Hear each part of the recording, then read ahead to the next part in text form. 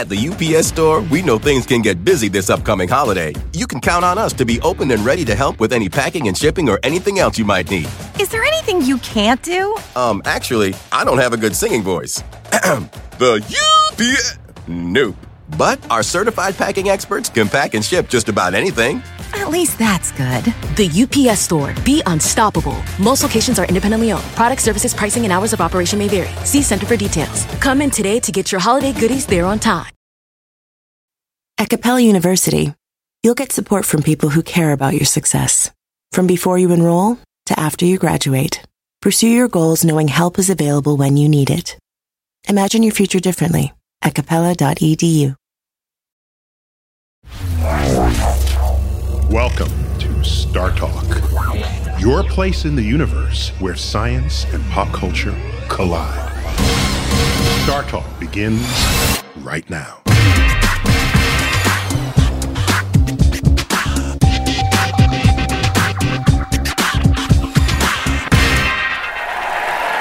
Welcome to StarTalk Live. I'm Eugene Mirman. It is my great pleasure to bring on the amazing, the wonderful Neil deGrasse Tyson!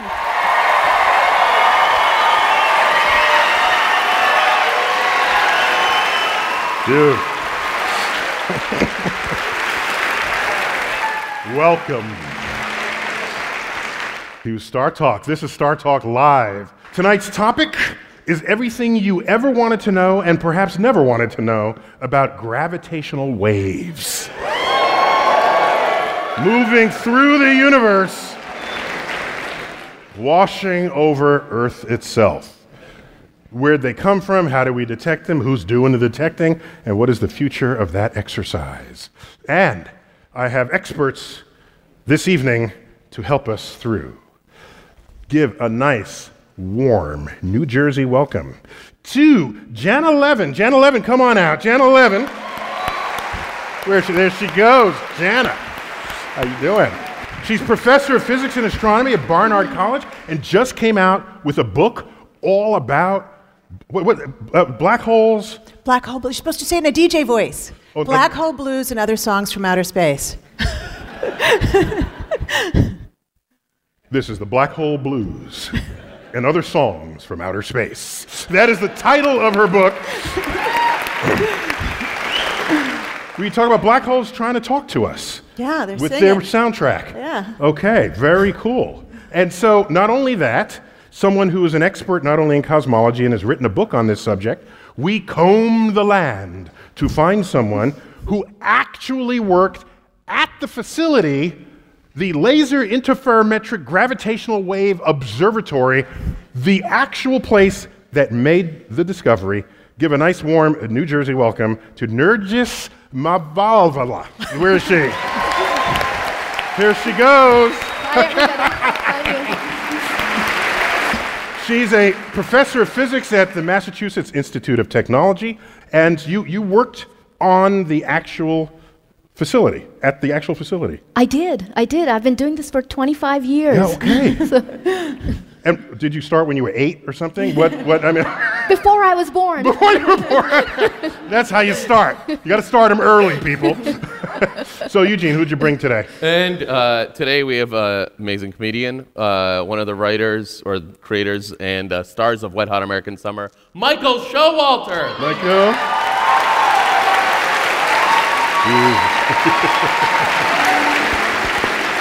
New Jersey's do I go over there? You're sitting over there. Welcome home. It's good to be home. Yes, I'm a Jersey boy, if Yeah. that's what you mean, yes. Oh. I got to ask, what exit? Yeah. 9. Thank Exit you. 9. Thank you. Exit 9, yes. That's the exit one takes to get to Princeton, New Jersey. That's where I'm from, Princeton, New Jersey. You are from Princeton, okay. Yes, yes. Yeah. It's cool. Just showing off some Jersey fluency. I grew up on here. the mean streets of Princeton. So, Nergis, tell us all what gravitational waves are. And in the green room, I call them gravity waves, and you said no. They're not gravity waves, they're gravitational waves. And that sounds kind of semantic to me. and I don't know what you're talking about. What? So there's a big difference. Gravity waves are local to our Earth. They are actually waves, seismic waves. They're part of density movements in the Earth, whereas gravitational waves are cosmic. They come to us from You're telling me that the geologists got to the word gravity waves first? That's absolutely right. Although, actually, gravitational waves have been around for about 100 years as gravitational waves, but I think the geologists probably had it gravity first. Yeah, but the universe has been making gravitational waves for billions of years. Yes, right since its inception.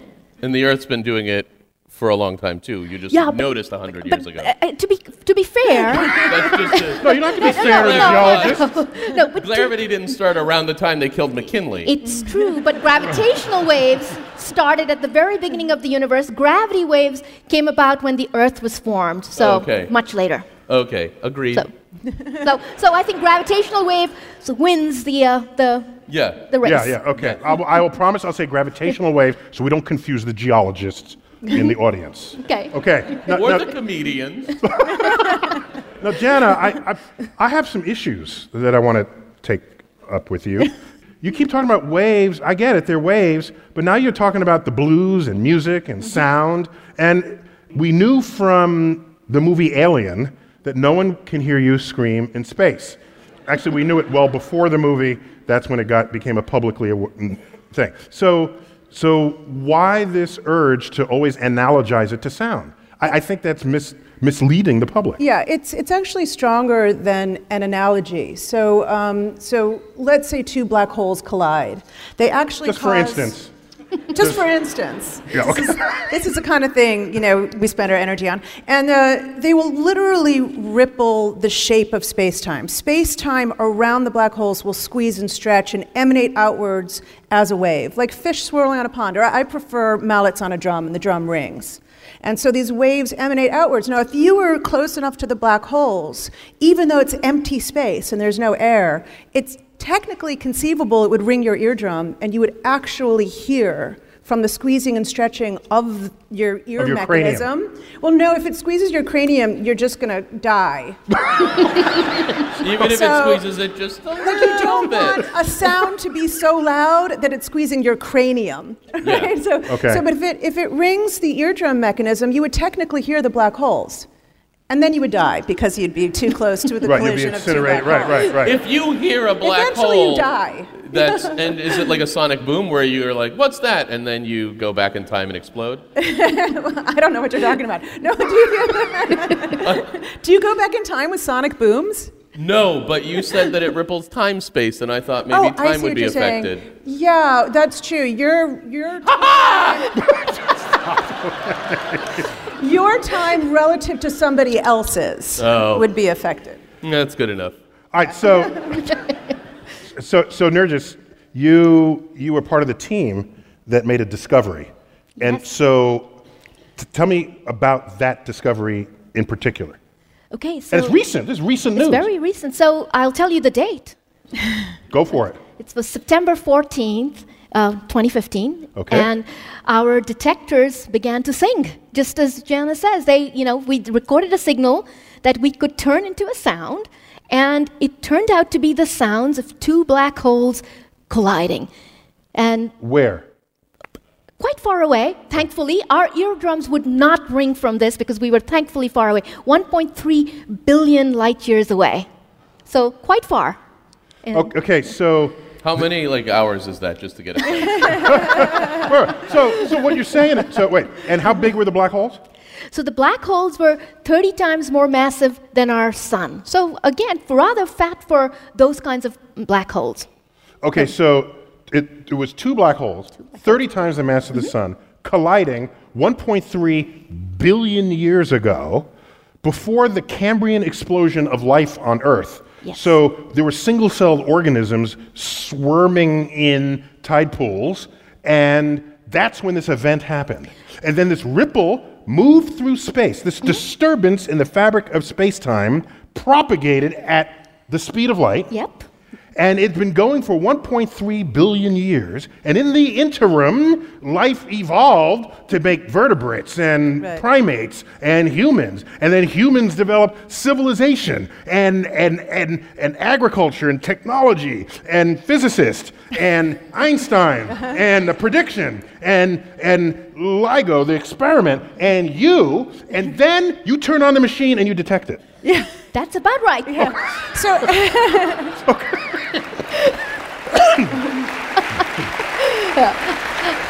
I do want to say it was me and 1,000 other colleagues. Okay, but we got you here now. Yes, Yeah, that's there you go. Okay. Tough luck. What were you saying, Janna? well, I was just going to say, it was when the discovery hit, the experimentalists like Nergis were still doing tests on the instrument. So they're theorists and they're experimentalists. Yeah, in an ideal world they work together. Yeah, okay. That's an ideal world. Yeah. Yeah. Are you guys in reality enemies?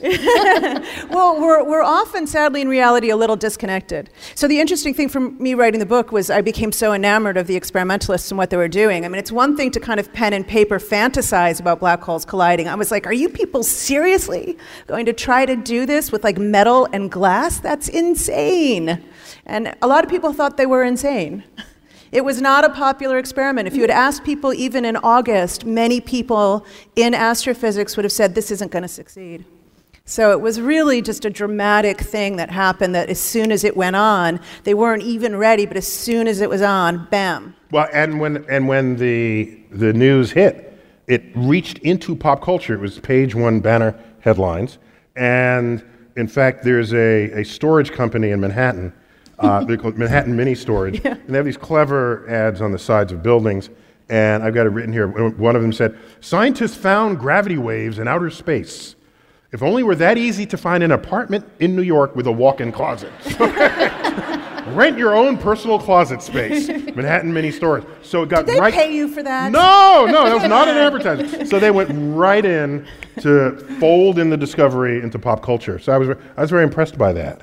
Did you have any clue it would be that popular?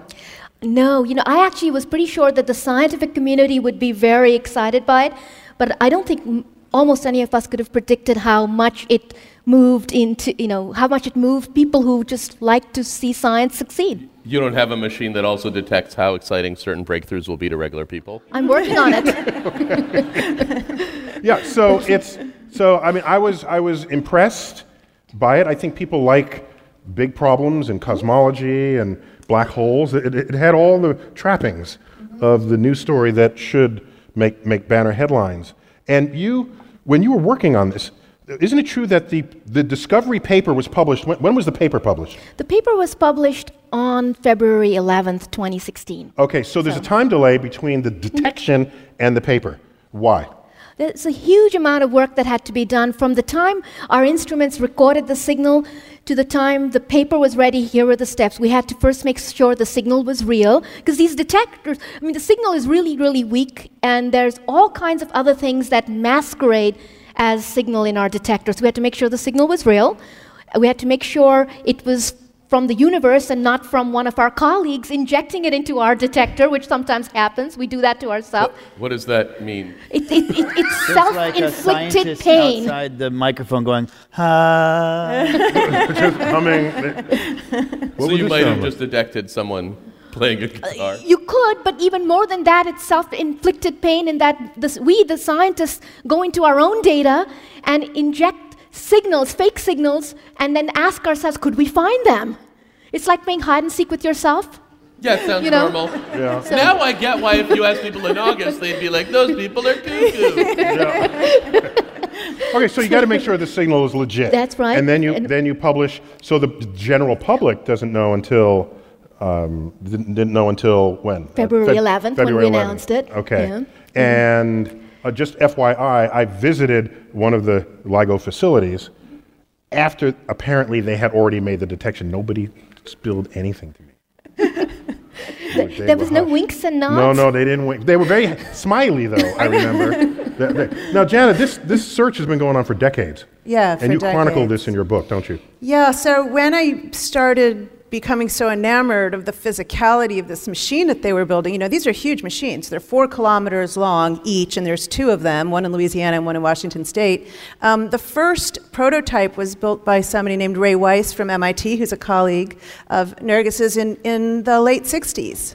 And that's when it started. He dreamt up this idea of building it, and the first one that was built was like 1.5 meters. This is a guy on his own, and 50 years people like Ray were working on this, and slowly, Kip Thorne comes in and Ron Drever, and they're really just Kip 3 Thorne of is them. a cosmologist at Caltech, perhaps in pop culture best known for being a co-executive producer of the movie Interstellar. Yeah, Very so cool. Right, got all the right people on it. Yeah, you got the right people on it. So before Kip was a movie producer, okay, all right, he was a very famous astrophysicist. So 50 years they pushed through from a 1.5 meter long instrument, finally realizing, Ray says he finally realized one day that this had to be big.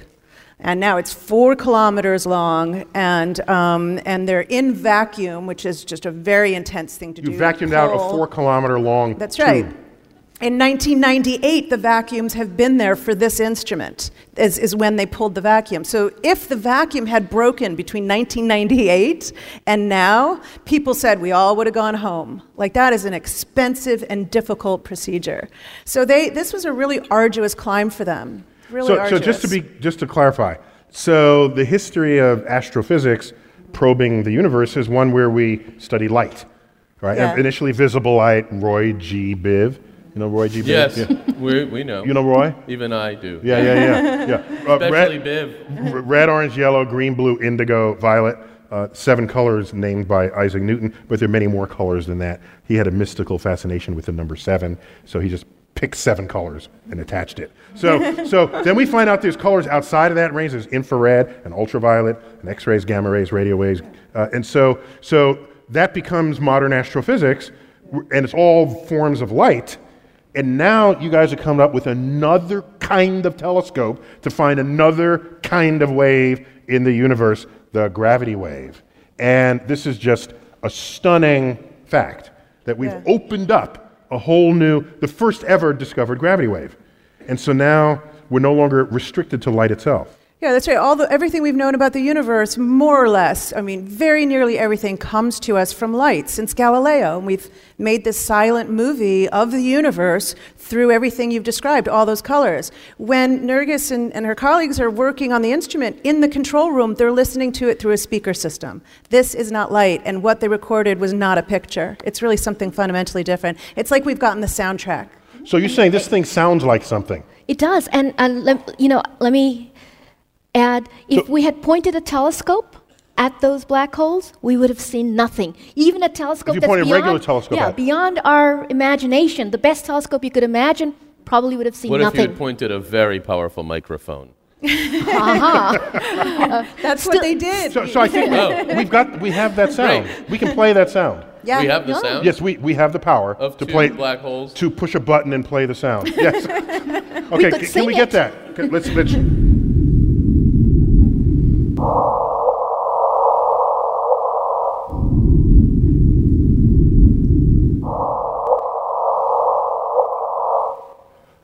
I have no idea what that was. I believe that was from the 3rd episode of Next Generation Star Trek. Right.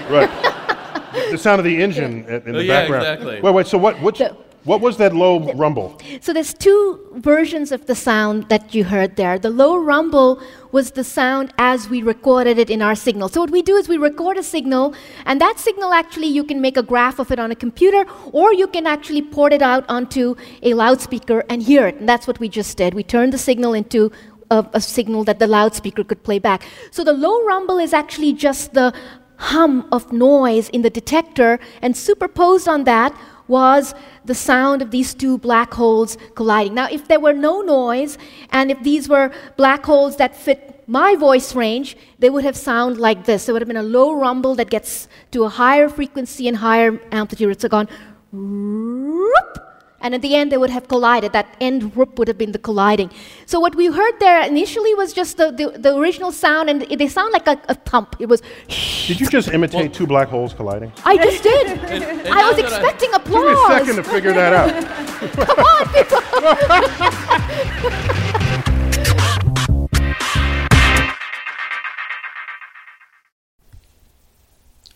This podcast is supported by FedEx. Dear small and medium businesses, no one wants happy customers more than you do.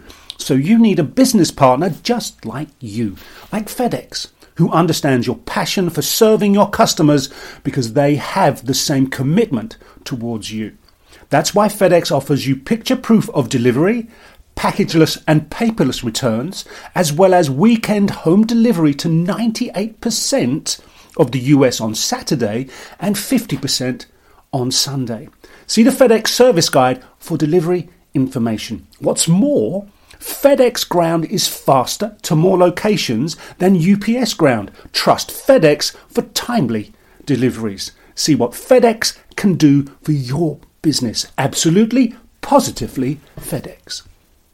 Whether you're a family vacation traveler, business tripper, or long weekend adventurer, Choice Hotels has a stay for any you. And that's good, because there are a lot of me's. Choice Hotels has over 7,400 locations and 22 brands, including Comfort Hotels, Radisson Hotels, and Cambria Hotels. Get the best value for your money when you book with Choice Hotels. Cambria Hotels feature locally inspired hotel bars with specialty cocktails and downtown locations in the center of it all. Hey, that's me. Radisson Hotels have flexible workspaces to get the most of your business travel and on-site restaurants.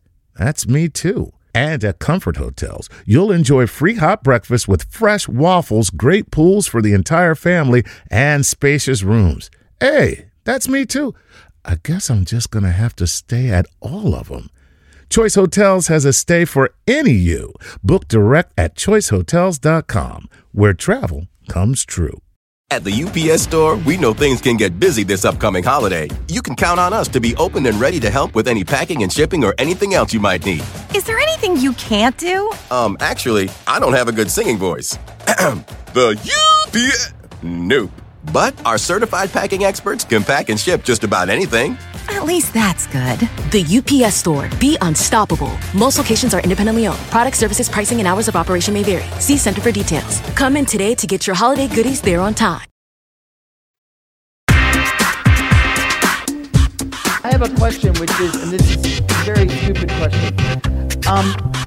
This happened billions of years ago?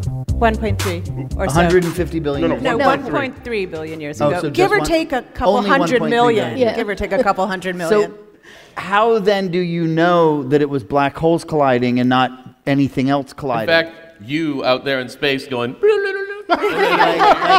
like how, if this happened so long ago, how can you be so sure that it was black holes? Yeah. Yes, all right.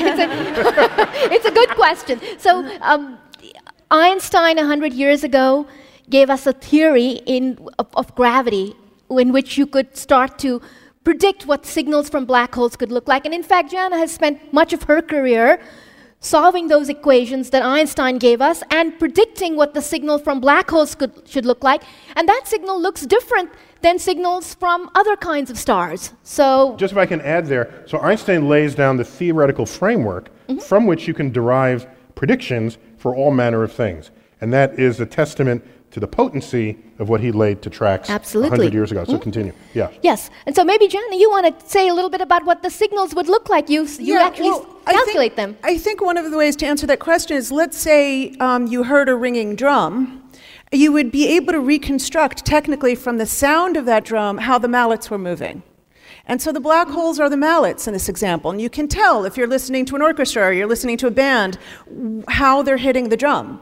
And so if we're able to correctly predict from Einstein's theory the motions of the black holes, which we can do in great detail, and we can then predict how the shape how the drum rings, we actually can reconstruct the source from the sound. I just realized we're talking like everybody knows what a black hole is, but let's just make sure we're on the same page. Sure. Tell us, Janna. So a black hole is the death state of a very massive star, but we think of it as a thing, and I really would like to convince people it's not actually a thing. After the star collapses, what it does is it curves space-time so strongly around it that not even light can escape. That's the famous saying about the black hole. And then the material in the star keeps falling. So if you go up to the shadow of the black hole, and it's a shadow because no light can escape, there's nothing there.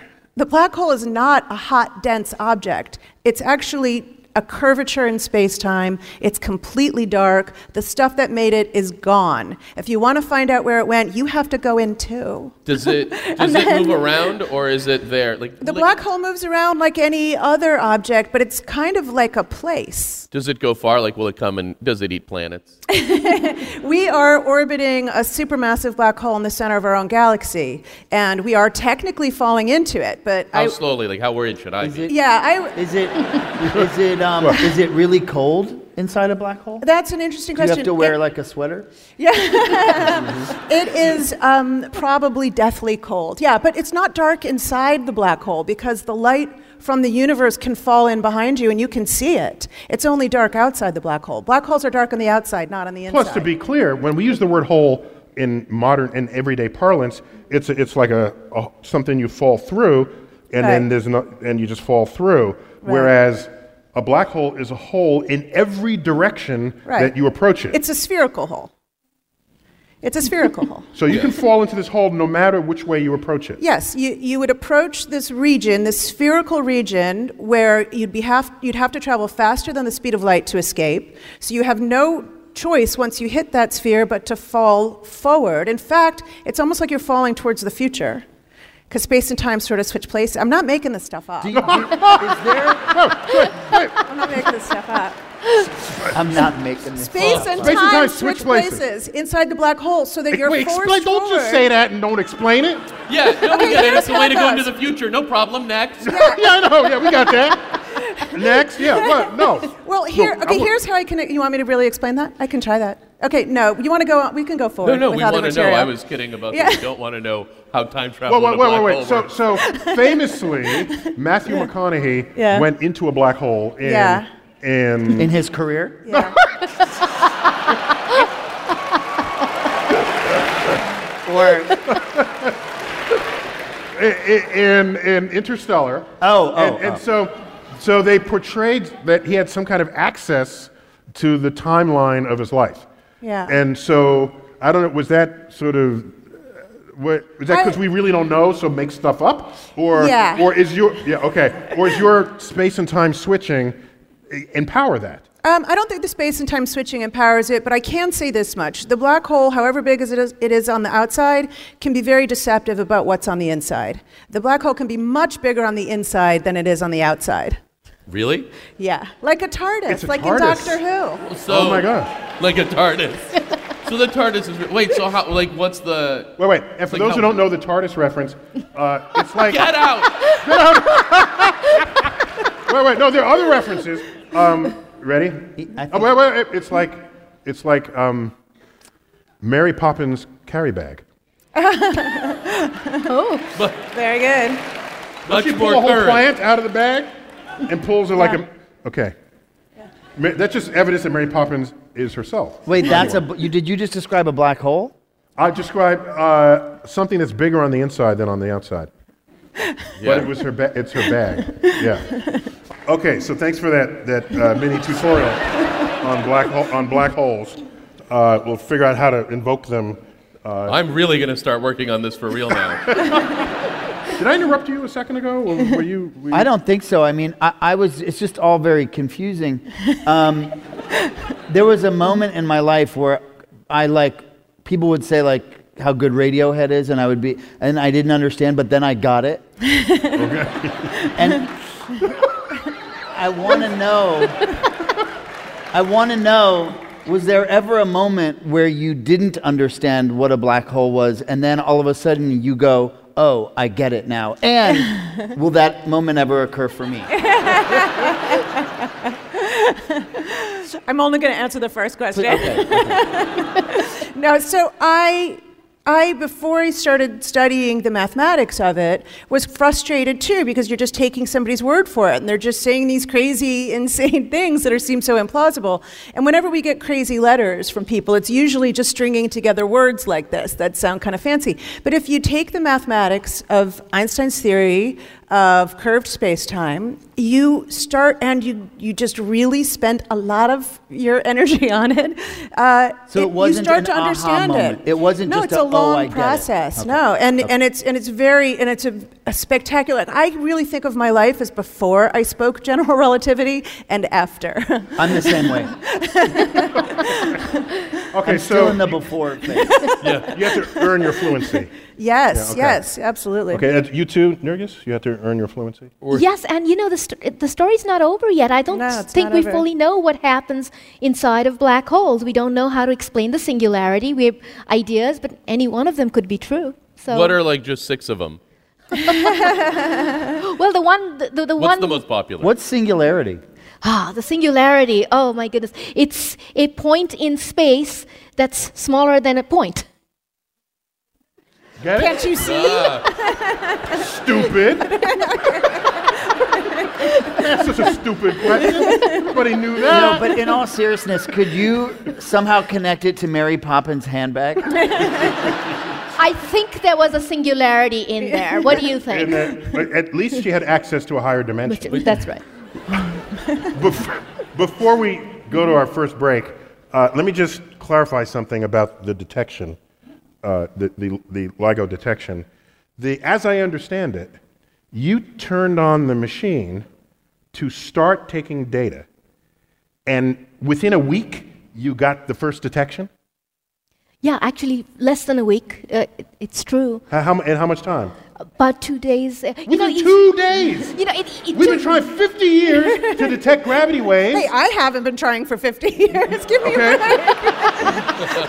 We've been trying 50 years to detect gravity waves, and a wave born 1.3 billion light years away, traveling for 1.3 billion years, you flicked a switch and you detect it 2 days later? Yes. Okay, but Okay, so She's cocky about it. I know, Have you right? detected more since then? So we've certainly seen some small evidence of smaller black holes than these, the two that we're describing.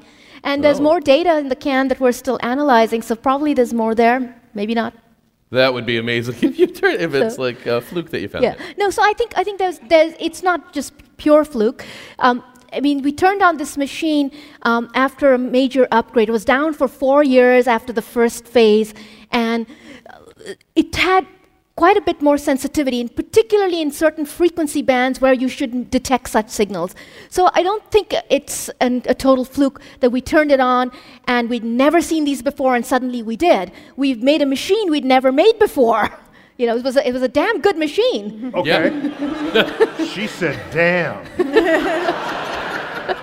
We'll have to bleep that when We made a damn good machine. Wait. No, but my issue is not that you detected it in 2 days, but that doesn't it tell us that 30 solar mass black holes are colliding every couple of days somewhere in the universe? It should tell us that if we see enough of them over some observing period. So yes, you don't expect them to be at completely at even time spacings, right? They come sort of every now and then. I'm just saying, after 50 years, you turn it on, you detect it in 2 days. This stuff is going on all the time, as far as I'm concerned. Yes, I agree. I think anybody. Just nobody talks about it. Okay. Yes. Okay, so we agree on that. Yes, we This do. has got to be way more common phenomenon than people had imagined previously. Yes. Okay, cool. Well, after the break, we'll find out more about the people behind LIGO and the incredible 50-year quest that led to this amazing discovery on StarTalk.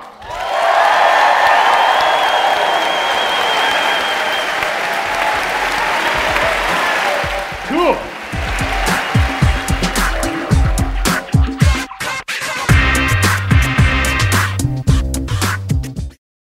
At the UPS Store, we know things can get busy this upcoming holiday. You can count on us to be open and ready to help with any packing and shipping or anything else you might need. Is there anything you can't do? Actually, I don't have a good singing voice. The UPS... Nope. But our certified packing experts can pack and ship just about anything. At least that's good. The UPS Store. Be unstoppable. Most locations are independently owned. Product, services, pricing, and hours of operation may vary. See Center for details. Come in today to get your holiday goodies there on time. We're live at the Count Basie Theatre in New Jersey. This is StarTalk.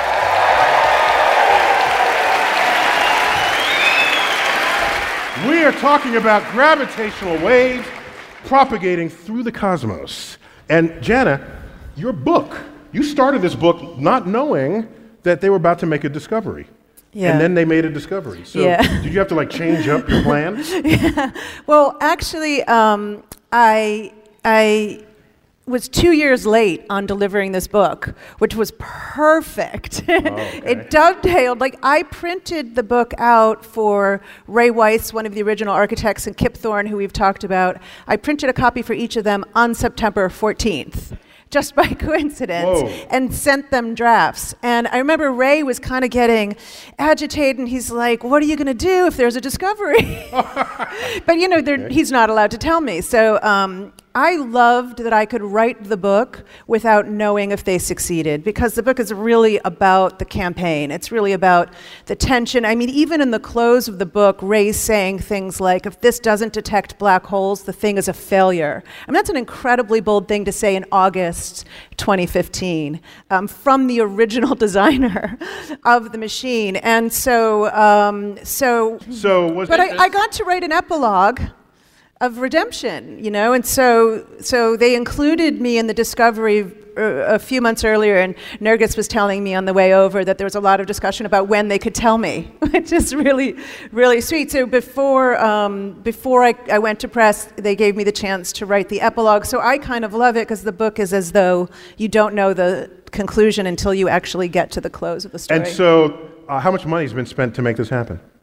About $1 billion integrated, the experiment cost. Okay, so $1 billion, we got to say it in a Carl Sagan way. $1 billion. $1 billion. Right. It's a lot of dollars to say at the end of the story, if we don't discover black holes, this thing's a failure.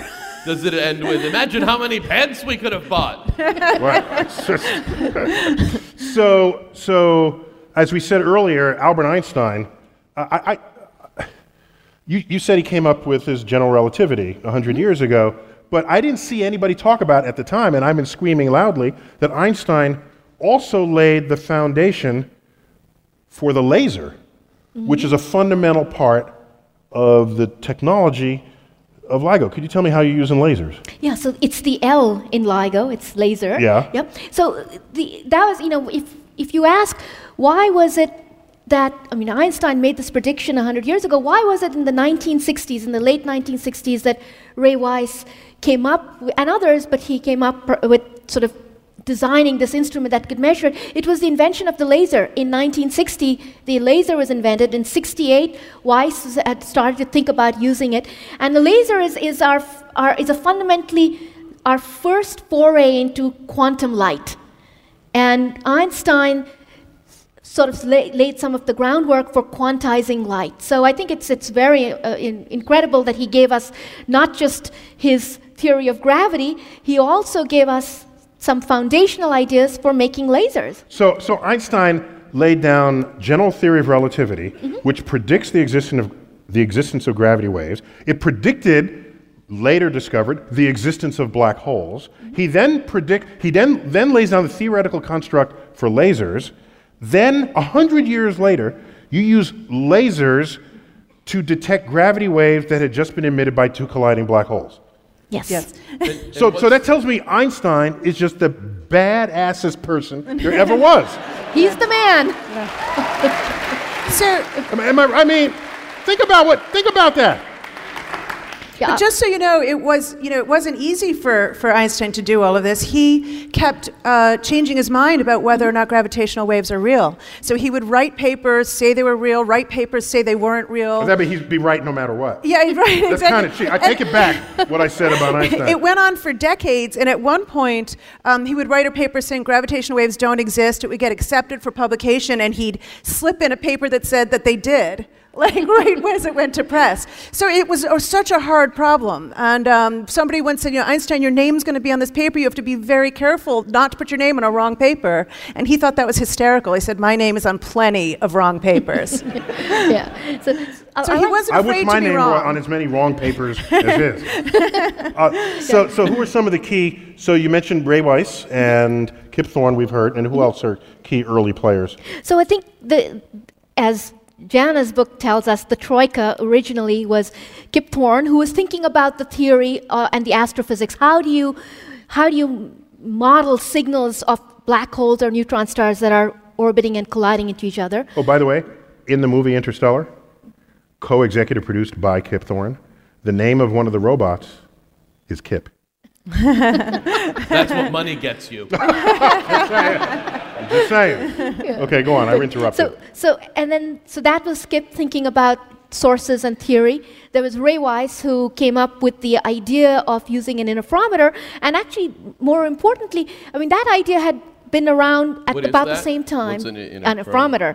An interferometer is an optical device where you take a laser beam and you kind of split it in two paths. Nice. And the light travels along two paths and it comes back. Nice. And then it interferes. You can save your emotions for after she finishes. So you start with a laser, you break it up, you get them back together. Yep.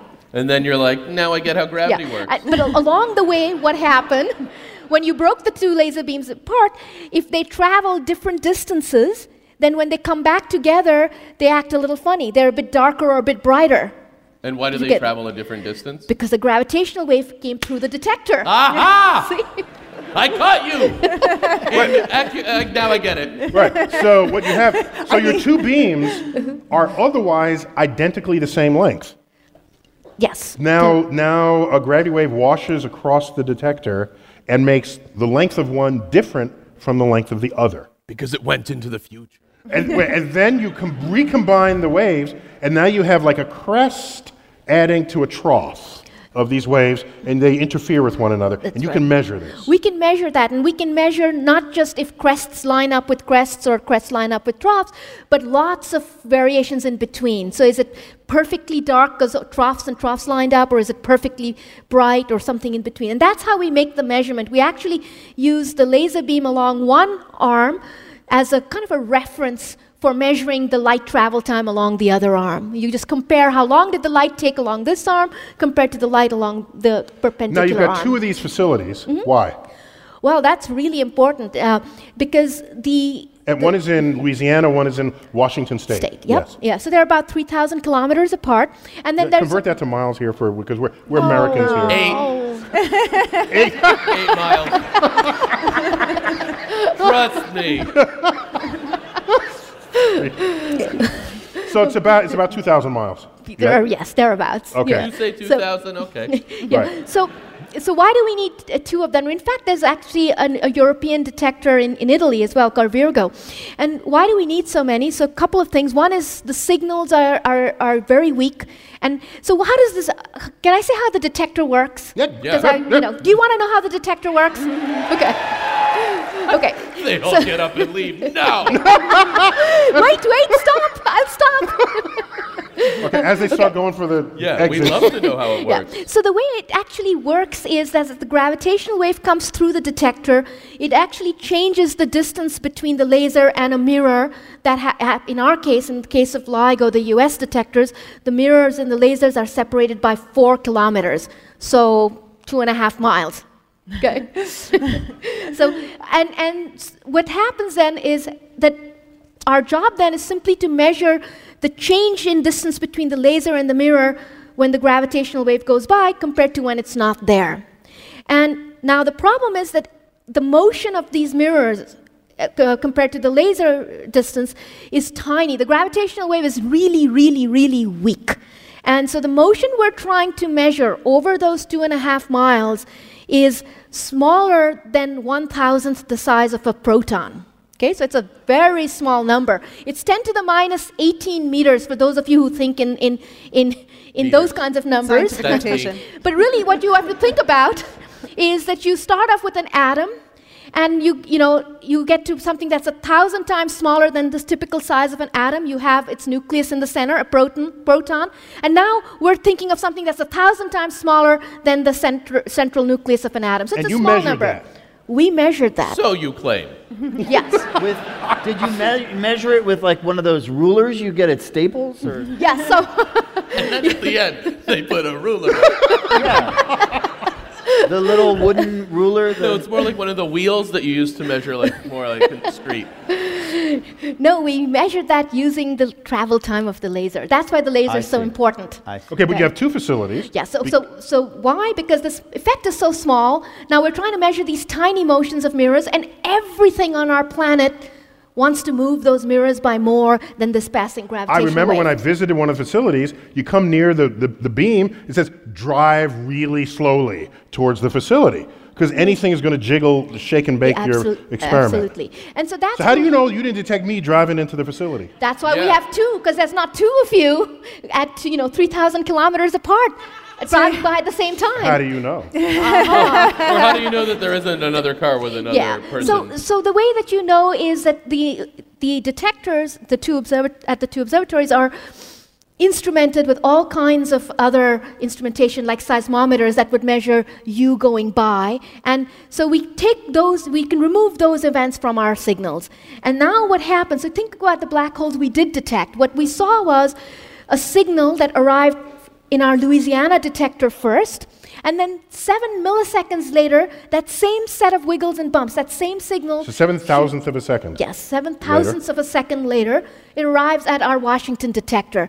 And that told us something very important. It told us that the wave was coming in from the south, traveled through the Louisiana detector, and then continued on its way, and 7 milliseconds later, which is about the light travel time, these waves also go at the speed of light, and it registered in the Washington detector. So it's not like a thing moving through the air, it is the rippling of the fabric of space-time, shaking and baking Earth, being felt by one detector 7 milliseconds after the other. Yes, that was what it was. And that's what those two detectors are for.